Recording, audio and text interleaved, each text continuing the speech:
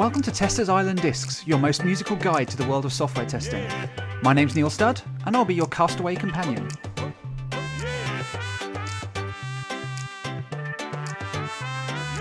Hello everyone, and welcome back to episode 20 of Testers Island Discs, where today my special guest is Mark Winteringham.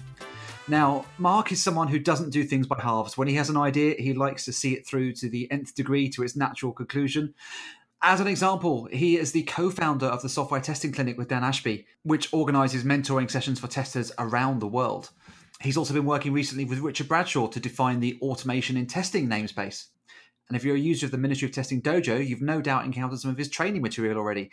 He's got a couple of courses up there with a new one on the way very soon. Welcome to the podcast, Mark. Hello. Oh, it's amazing to be here. I'm so excited.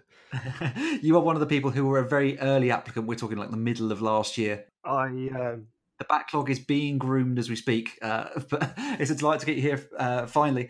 No doubt when you applied, it was nowhere near as hot as it is right now. Oh my God, it's so hot in here. Yes, it's slowly melting on the hottest day of the year so far.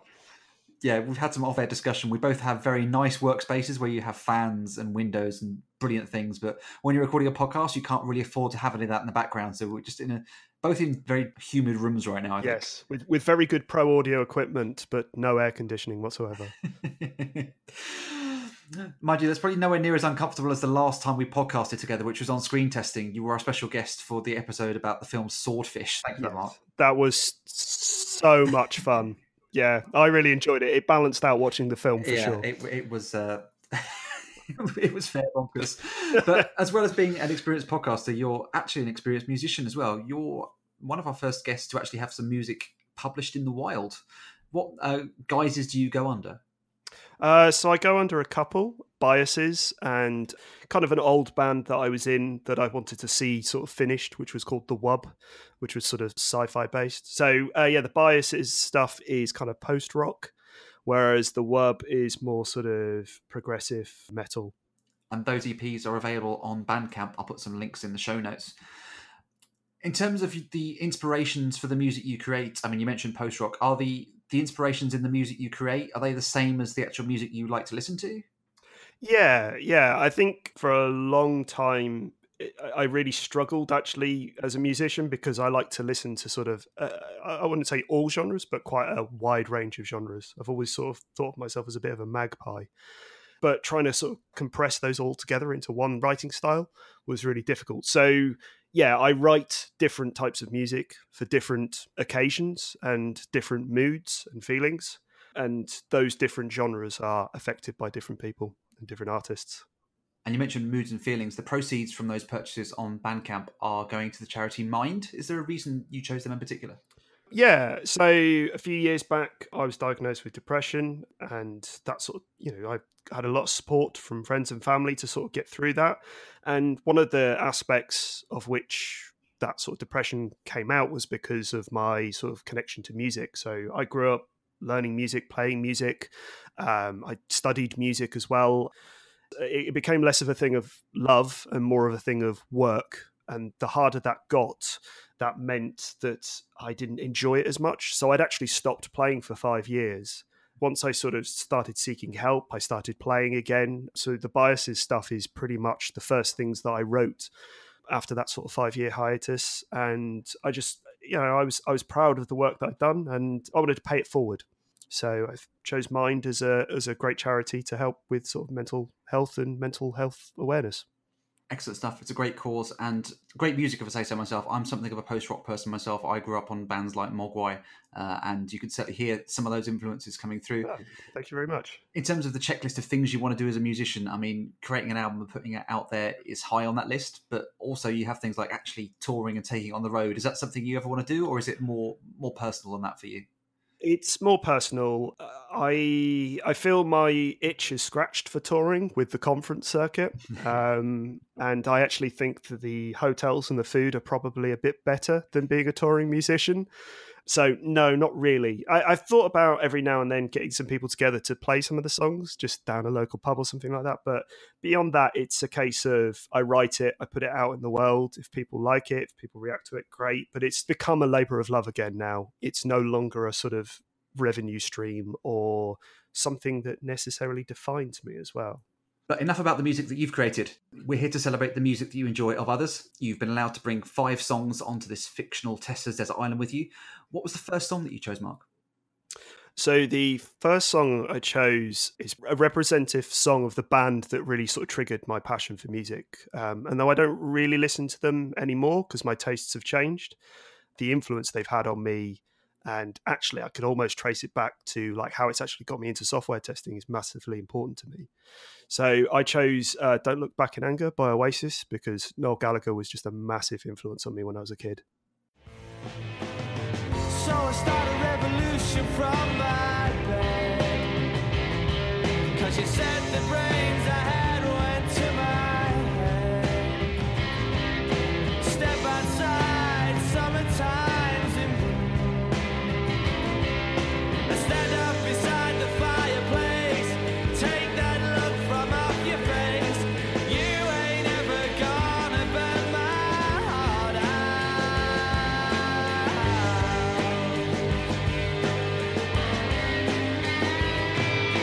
So Sally can wait. She knows it's too late as we're walking on by. Her soul slides away, but don't look back in anger. I heard you say.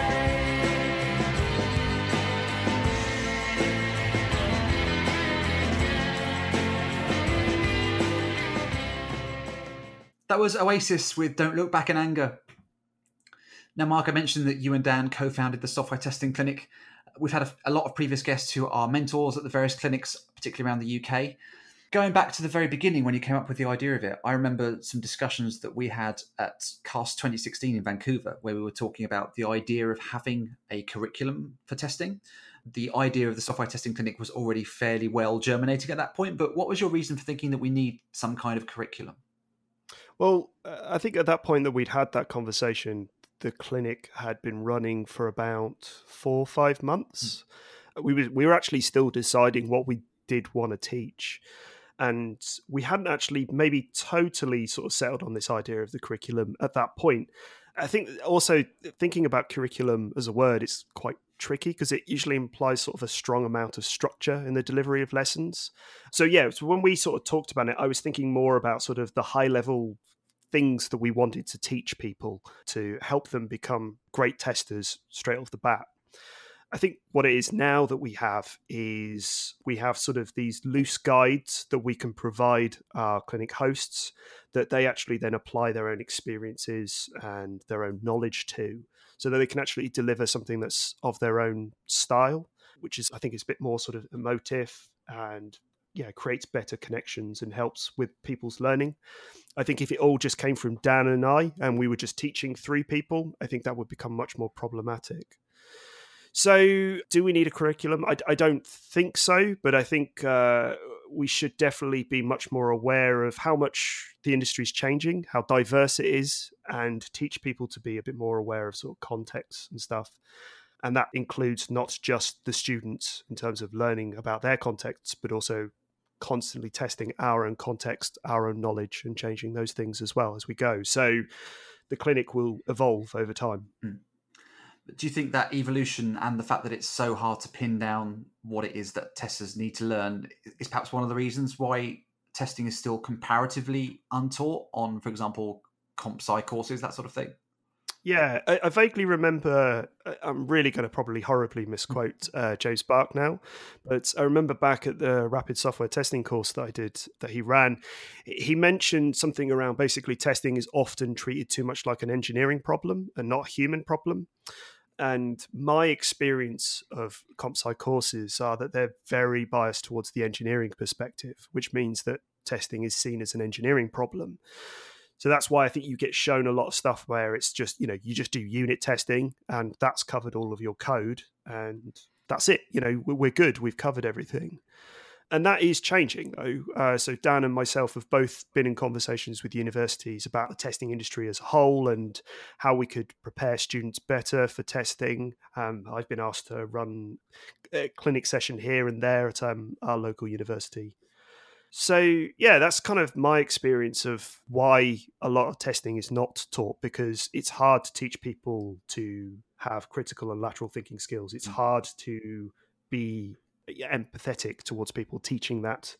It's hard to sort of do the personal skills parts of testing. Someone I should mention actually is Simon Pryor, who runs the Ministry of Testing Aylesbury meetup. And he's been sort of trying to tackle this problem about getting testing into universities. And I believe he's spoken a few times on the subject. Cool. And it's something that I'm going to get a chance to experience firsthand myself next month. I'm going to an event at Cambridge University. They're doing some kind of internal conference around software testing for higher education students to tell them about the realities of the world of testing. I'm really looking forward to actually getting some first-hand insight from the people who want to learn. Oh, I'd definitely like to find out more about that. Yeah. There will be a trial run of that talk actually at Southwest Test at the beginning of September. I'll put a link to that in the show notes for anyone who's down in the Southwest. That's hosted by Danny Dainton, friend of the podcast, getting his mention early today. Oh, yes. Sorry, to make sure that there's Tester Island Disc Bingo gamers out there. Yes, Postman and Danny Dainton. Thank you. Now, software testing clinics are primarily run face-to-face in a meetup environment. Have you dabbled in taking that online yet? Yes. So this is interesting because it's something that I'm actively exploring with both the face-to-face training that I do and the dojo content I build. I think in the end, it depends on what you're teaching and who you're teaching and how you teach yourself. Personally, I find content that has a certain amount of structure around it, such as tools or sort of theory with specific standards behind it, lends itself to be better taught online. Whereas, again, the soft skills, the human skills, the lateral and critical thinking, or, things that require human interaction, working with teams, I think that sort of stuff works better in person. But it's something that I'm working with both Richard Bradshaw and Sarah Deary, the two bosses at Mott, in terms of the most effective ways to sort of teach different aspects of testing. And we'll talk a bit more about the format of the software testing clinic and how you've picked and chosen the subjects that you do cover at the moment after we hear about your second song. Yes, so my second song is picked from an artist called Devin Townsend. This is one of his projects that he runs, which is the Devin Townsend Project. The track's called Kingdom just because it's quite full-on metal, some of the stuff that he does, and I wanted to choose something that could maybe sway a few people into listening to him. I love pretty much everything that Devin's done. His whole body of work is just epic. He's written 25 albums. It's insane. And he's got 4 more on the way. But not only do I like his music, I like his work ethic and his emotional honesty. And they're a real influence on me as well. He's quite candid about work-life balance. And sometimes I like watching some of the videos that he talks about this sort of stuff as a reminder to not become too obsessed with one thing or another and try and get that balance.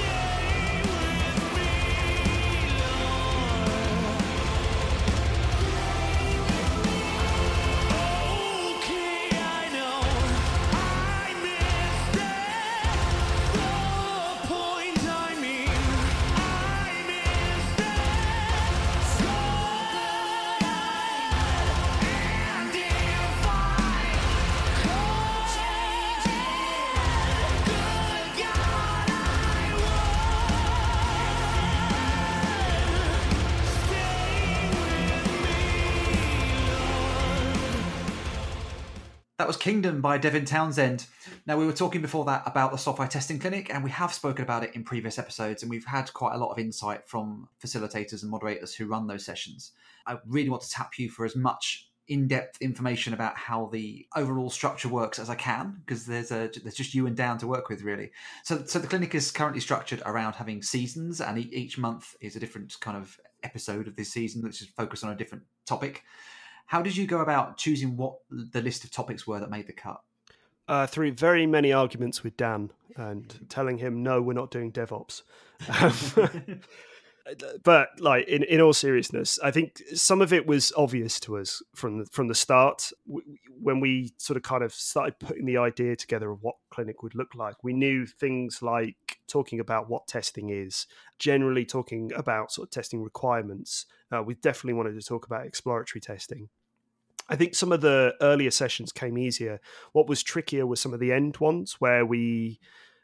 So in my mind, there is a point about 6 months into a season where I feel like we've covered the basics, and now we're sort of starting to go into some of maybe the more advanced topics. And they were trickier because there's so much to cover and so many different things that we want to go into. So we tried to sort of lightly touch on each one. Because the thing is that when we run a clinic, we only have 2.5 hours of actual sort of training or education or engagement in there, so we can't exhaustively teach them everything. So the idea is more to sort of give people a taster of these things so that they can actually go off and explore these ideas, these concepts themselves, form their own opinions, form their own approaches, rather than sort of say this is how you should test. And these ideas obviously iterate over time. You learn by doing effectively, and particularly as the number of clinics out there grows and grows, there are more and more people trying these things, learning what does and doesn't work.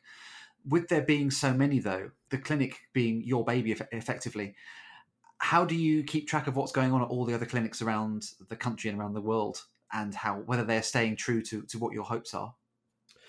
The answer to that is kind of we don't, and that's okay.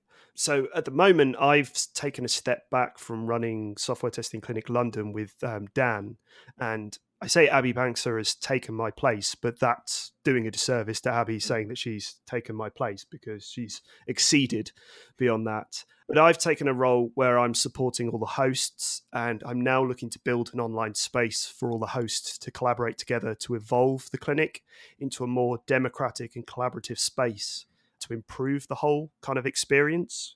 So again, it's not just the Dan and Mark Roadshow. It's a case of multiple voices working together to constantly revise, constantly change what we're teaching, how we teach, and support one another in terms of giving each other skills and helping out when we get stuck.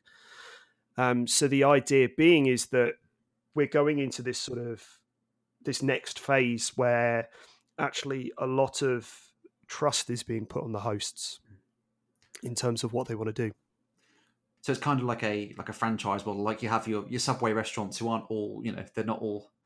The owner of Subway doesn't go to every Subway and see what they're doing, but they know what they're supposed to be doing because there are people like you who explain to them what that is. Yeah, so I was really inspired by Emily Webber's community of practice talks at Agile Testing Days last year and her one at Test Bash Brighton this year. And during her talk, she put me onto a fantastic book called Upside Down Management that was written by the chairman of Timpson's, which is kind of a franchise model-ish. But it talks about how sort of turning management and leadership structures on their head. So people at the top are responding and supporting change that comes from those sort of who are closer to the customers, closer to the users. So they're feeding up. So we're trying to start to develop a leadership team for the clinic, which includes myself, Dan, and Sarah. And we're kind of looking for a fourth person to sort of kind of help us more with the community side of things and the sort of diversity side of things. The leadership team will sort of set the vision, but we'll actually be supporting the hosts, and the hosts will actually be telling us how they want to run things and how they want to approach things. So yeah, that feeds into sort of a trust side of things. So we'll give support in the form of lesson plans and exercises, but like I said before, the real value will come from the experience and the passion of the hosts. And that's important because every clinic is different. So when we started Glasgow up, we noticed that the people that were coming to the clinic in Glasgow were 3-4 years into testing. So knew quite a lot of the basics, so we could actually have more in-depth conversations. Whereas London, because it's a bigger place, there's a lot more people looking for opportunities. We tend to have more junior or people who are completely new to it. So yeah, so we're trying to sort of build this new approach to growing the clinic where there's a level of trust between everyone and a level of support that means that we don't necessarily need to be there and make sure that every one of them's run. And that trust and support is obviously there for existing hosts, but also for potential new hosts. So if somebody is interested in setting up a clinic in their local area, obviously they should come and talk to someone like yourself or to Dan. But what sort of groundwork would you suggest they did up front before they reach the point of, I want to set up a clinic? What's sort of the due diligence they should do themselves? Well, first off, I should just mention that what we're planning to do is actually we're going to hopefully work with Ministry of Testing and develop a pathway on the dojo for budding clinic hosts. So they'll go through that process, through that pathway, through those learnings. And once they've come out the end of that, they'll know how to host, how to get started, and sort of kind of bring them into the fold so we can support them that way. But that's obviously a ways away down the line. So the key things I kind of sort of tell people who want to be hosts is, first of all, we're very keen that it has to be run by 2 people or maybe 3 people at times. Partially, this is just to do with sort of sharing the workload, but also the fact is that it's really good to have good perspectives. So I'm from a technical sort of testing background. We'll talk about automation and testing and that sort of stuff later. Whereas Dan is much more management focused. He's got much stronger soft skills. He's very good with the requirements and stuff. So having 2 people together with different perspectives can really sort of enrich the learning for people. And you've also got each other's backs as well while you're up there, because it can be quite nerve-wracking to begin with. The other thing as well is that there is a good level of work that's not just talking about testing. You have to market it, you have to find sponsors, you have to set things up. So this goes back to the trust thing, which is that we trust you to do this work, to get this stuff in place, and we'll support you. But you do have to do all of the administration stuff on the side as well to sort of get involved in that way.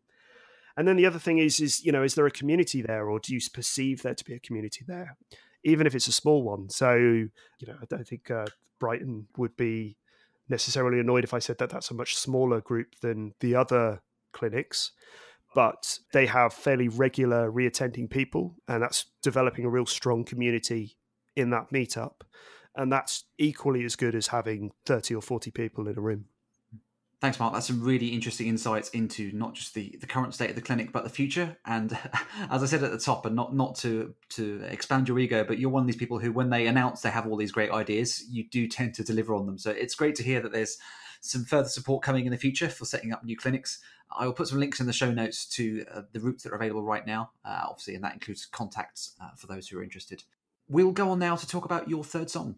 Yeah, so there's a bit of a theme with all of these artists. They're not necessarily my favourite songs, but these are people who have a real influence on me, and I take their work ethic or their approaches into my personal life and also into my work life. So my third song is actually Hide and Seek by Imogen Heap. And I'm a big fan of Imogen Heap, not just because I like her music, but it's how she melds technology with her music.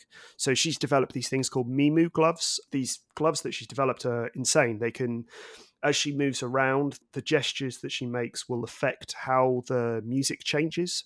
So she's kind of integrating dance in with the songs that she's singing and stuff. There's tons of videos of her demonstrating this stuff, and it's fantastic. But watching all of that kind of got me into messing around with IoT. So one of my first projects was making a drum glove, because I was like, I want to make my own Mimu glove. Turns out it's really hard. But yeah, so Imogen Heap, Hide and Seek. Spin me round again and rub my eyes. This can't be happening when busy streets, a mess with people would stop to hold their heads heavy.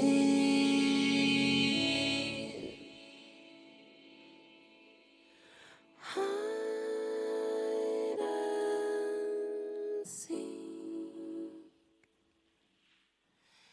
Trains and sewing machines. All those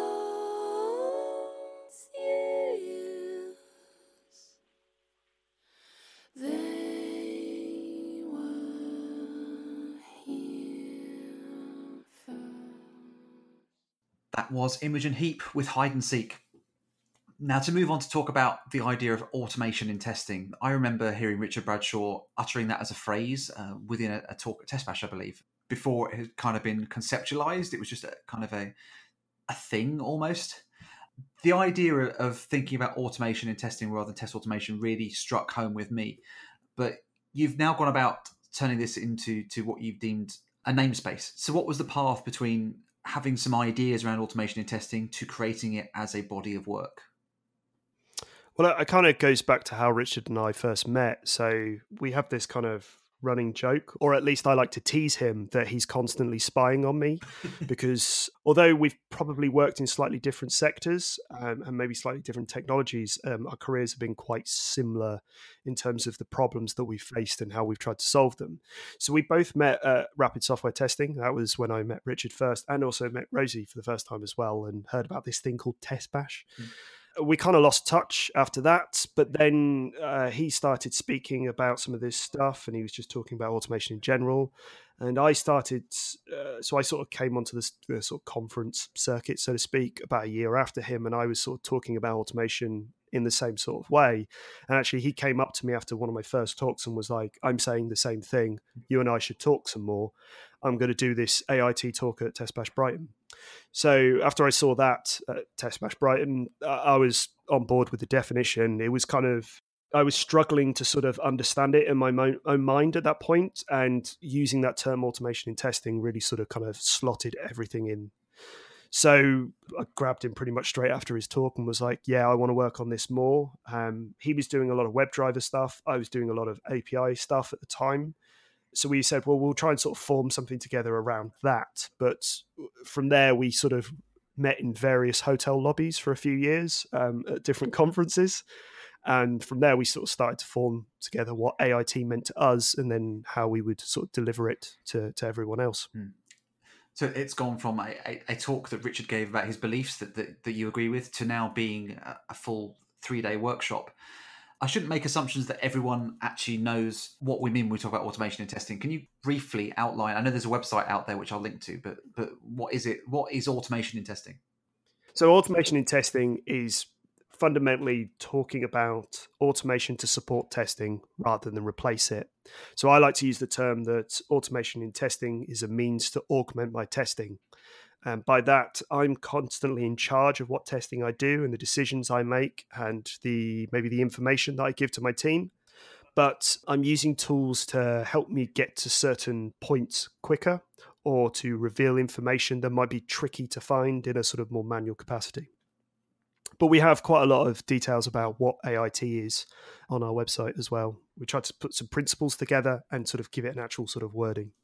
And when you build these principles and you build up the course material, that obviously means you spend a lot of time laying out your ideas and your beliefs.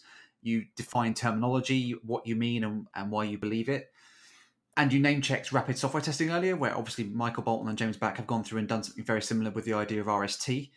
However, we have a constant challenge in the industry these days where we don't want to be seen as being overly dogmatic. We want to put these ideas out and say, this is what we mean by this. But we have things like the testing versus checking debate, which I understand the importance of defining the difference between those words. And there could be circumstances where it's useful to actually be clear what you mean by those. But they're also often used as a stick to beat people with. Yeah. And that's not necessarily to do with the words. That's to do with the person. Like one of the reasons why I like that we call AIT a namespace is that it gives those conversations room to breathe. So whilst Richard and I deliver the automation and testing course, there are, as you've just said, there are others discussing around the topic and how it connects with other testing practices. There are other people that we've seen that we sort of think, well, they're talking about AIT as well, but they're not calling it that. But that's fine. But because we have this namespace, we can share opinions, approaches, definitions, but still allow a space for debate. We're always saying, we're encouraging feedback on our future AIT work. We want people to challenge us. We want people to maybe disagree with us as well, so that we can put something together that's correct. But that said, it is something I am a little bit conflicted about because words can matter at the point of, like, say, learning a concept before they sort of set root in someone's mind. So BDD is a good example of this. There is so much misleading information out there on BDD, and that really negatively impacts a lot of projects testing. Like, I think it's real detriment to a lot of testers. And it's very hard to re-educate someone after the fact without turning it into someone who just turns into, no, you're wrong, BDD is this, BDD is that. So it's a balance to sort of strike. I mean, with the testing and checking thing, I don't mind which one you call it. I call it checking because, again, it goes back to the augmenting thing. Checks augment my testing, and they are useful to me. I don't like the term versus inside there because it implies one or the other, but actually they're they're not one and the same, but checking supports my testing. Yeah, just like the clinic itself, automation and testing has come along leaps and bounds in a relatively short space of time. It has its own dedicated website out there now with details on it. Yourself and Richard are running a 3-day automation and testing workshop prior to Test Bash Manchester this year. There are a few tickets left for that still, I believe. I'll link to that in the show notes. Having a body of work such as this that you're able to take on the road is obviously great to allow you to get around the world, showcase your ideas, get the message out there. You mentioned when we were talking about your music that you didn't really want to be traveling out there and taking your music out there. How does the being on tour with testing work for you? Do you get homesick? Oh, I'm homesick as soon as I leave the door. It's a real sort of inner conflict for me. But both AIT and clinic really give me a meaning. I get a real buzz from teaching others and helping them achieve their goals and learn new skills. So yeah, whilst I have the desire to be at home, I do like my creature comforts. I like my PlayStation 4 and my guitars and my family as well. The desire to train is always there, and yeah, it's always a conflict between the one and the other, and that's why sort of I mentioned Devin Townsend, because he's an artist that's constantly on the road and understands that is necessary as part of his work, and I think gets some satisfaction about it. But it's sort of you kind of sort of put yourself into a different mental state. But I'm also very fortunate to work with people I consider friends as well. I enjoy immensely working with Dan and with Richard on these 2 different projects, and I've made so many friends, like met you yourself, Neil, in Vancouver. It's just a great way to meet people and sort of interact with people as well, and learn from others. Yeah, we do have to realise sometimes that we are ridiculously blessed to be able to travel the world with our work, and it's a burden we shoulder for our sins. Yes, like I said, the food and the hotels are much better than what musicians get. Do you have a conference rider like a musician would have a rider? You don't go to a conference without ... Tea bags. Like that's the thing that I crave the most is proper tea while I'm on conferences. To the point I do sometimes bring my own tea with me. And we'll have a little bit more insight into how an automation and testing workshop runs after we hear your penultimate song choice.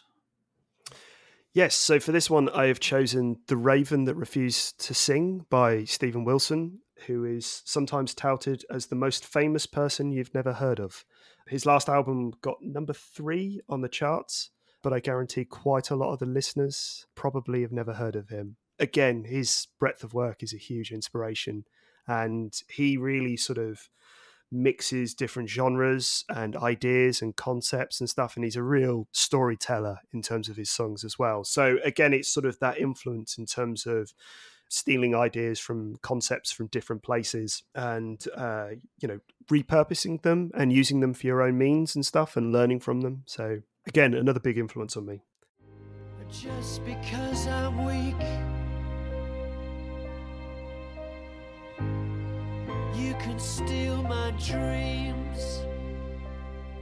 You can reach inside my head. You can put your son there instead. Please come to me. Please stay with me.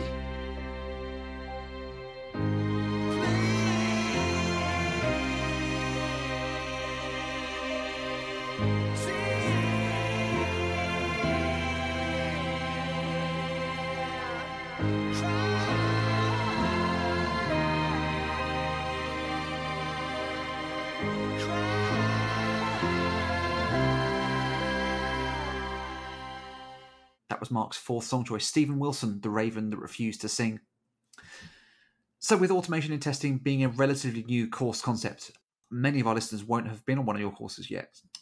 The idea of a course that teaches you how to write automation or produce automation, how is that impacted by students' experiences with different programming languages, or if they have no language experience at all? Well, AIT is not just about programming. It's a mindset towards understanding your role as a tester and what you do as a tester and how automation can support that. So when we talk about AIT, we talk about giving people the skills to strategize, to create, to use, and educate on automation. So I think a lot of the automation stuff that is out there is focused too much on the creation and the programming side.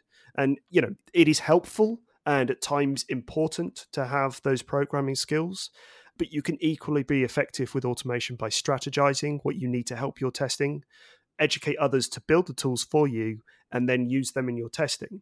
So we've had people that have come to our courses who have no skills in programming and haven't necessarily learned any programming skills afterwards, but they've become much more effective in terms of either managing automators or working with their devs and their other testers.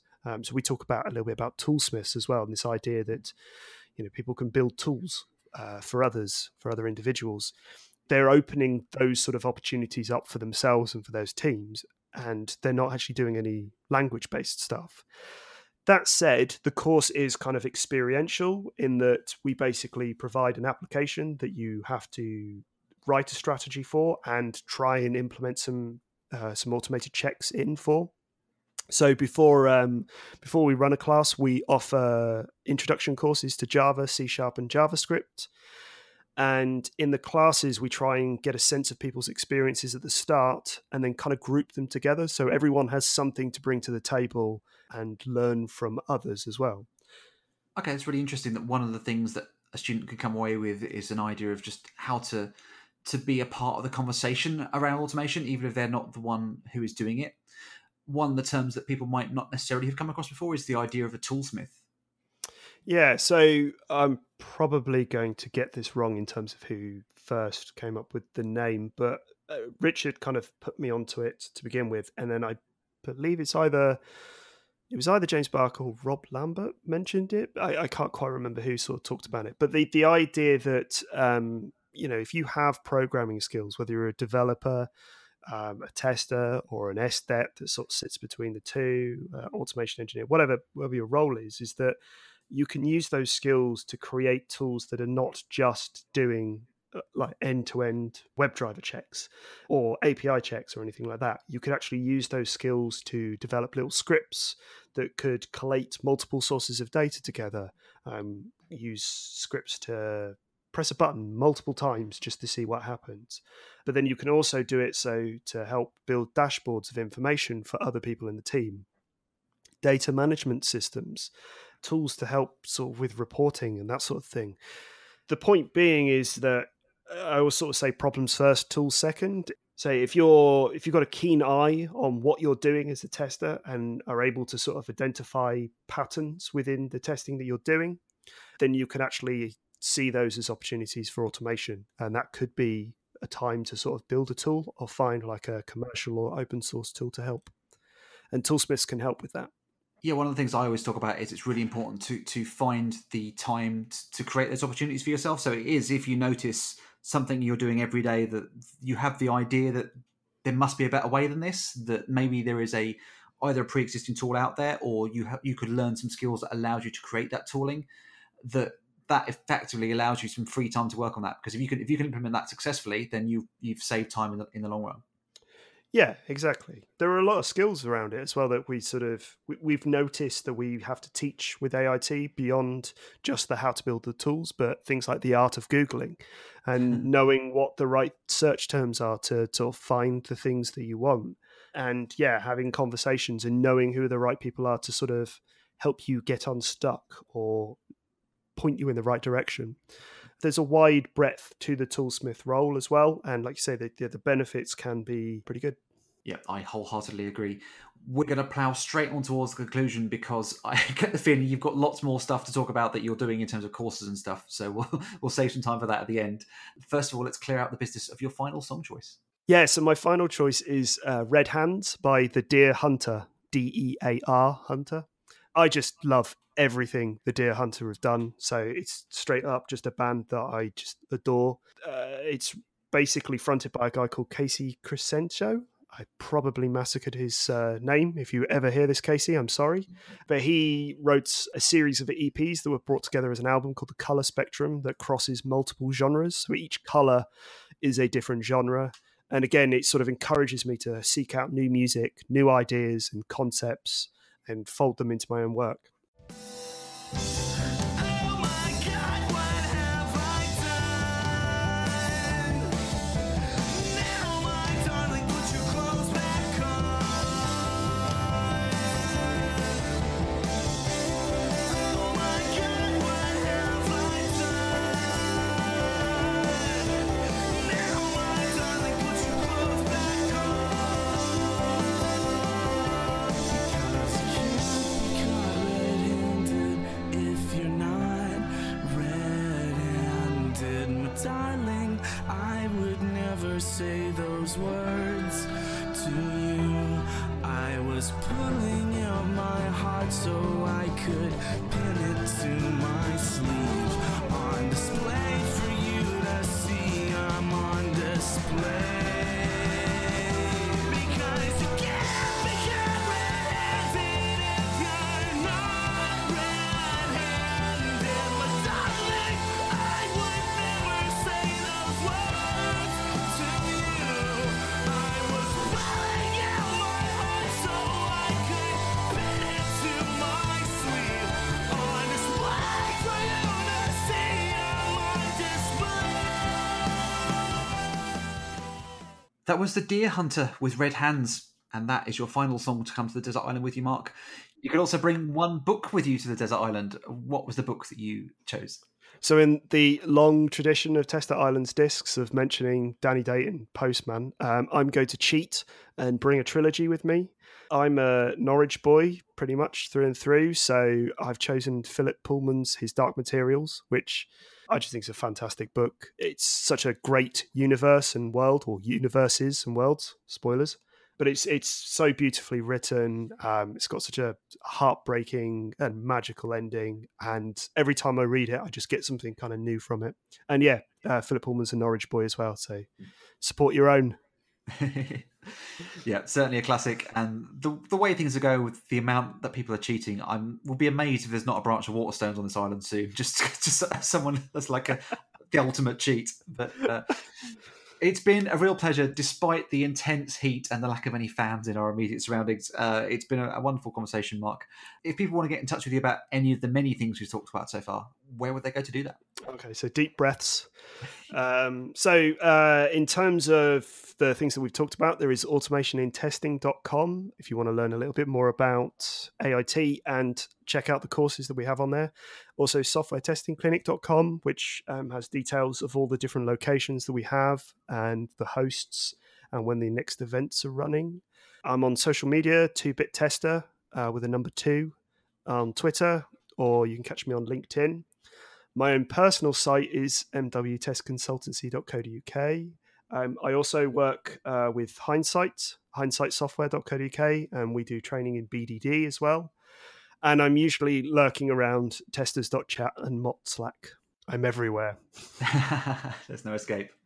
This is where I would normally ask what people have got coming up, but I guess that is literally too many things to mention. Is there anything worthy of note that's not around the areas we've already talked about? Well, you say that, actually. I'm taking a few months off because I'm soon to be a dad. Thank you. I have a new journey ahead of me. So yes, I'm taking 3 months off for that. But before that, it's certainly busy. So we have automation in testing in Zurich and an automation in testing at Test Bash Manchester as well. And there's a few tickets left for those. And yes, I should be back in January. I think we've got an AIT coming up soon then, but details are to be announced. And then I will be at the European Testing Conference talking about approval testing. You mentioned on Twitter recently that you've just finished some new course material for the dojo. Any clues as to what that might be about? Well, yes, I can exclusively say that the course is Introduction to HTTP. So it's following on from the building blocks of the internet. We're going a bit more into HTTP and the different principles that make up HTTP requests and responses and how we can use that in our testing.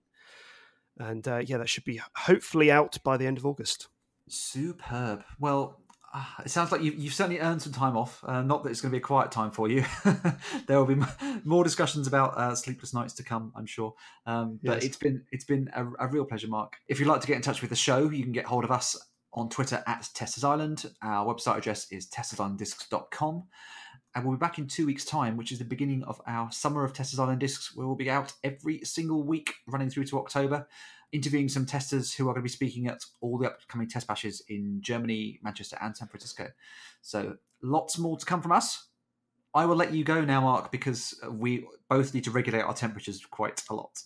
Yes, I have a bathtub of ice cubes waiting for me. Well, enjoy it, and I'm looking forward to seeing you in Manchester and speaking to everyone else out there very soon. Cheers. See you later. Bye. Testers Island Discs is brought to you in association with the Ministry of Testing. Written and produced by Neil Studd. Theme music by Tony Lovitch. Follow us on Twitter at Testers Island.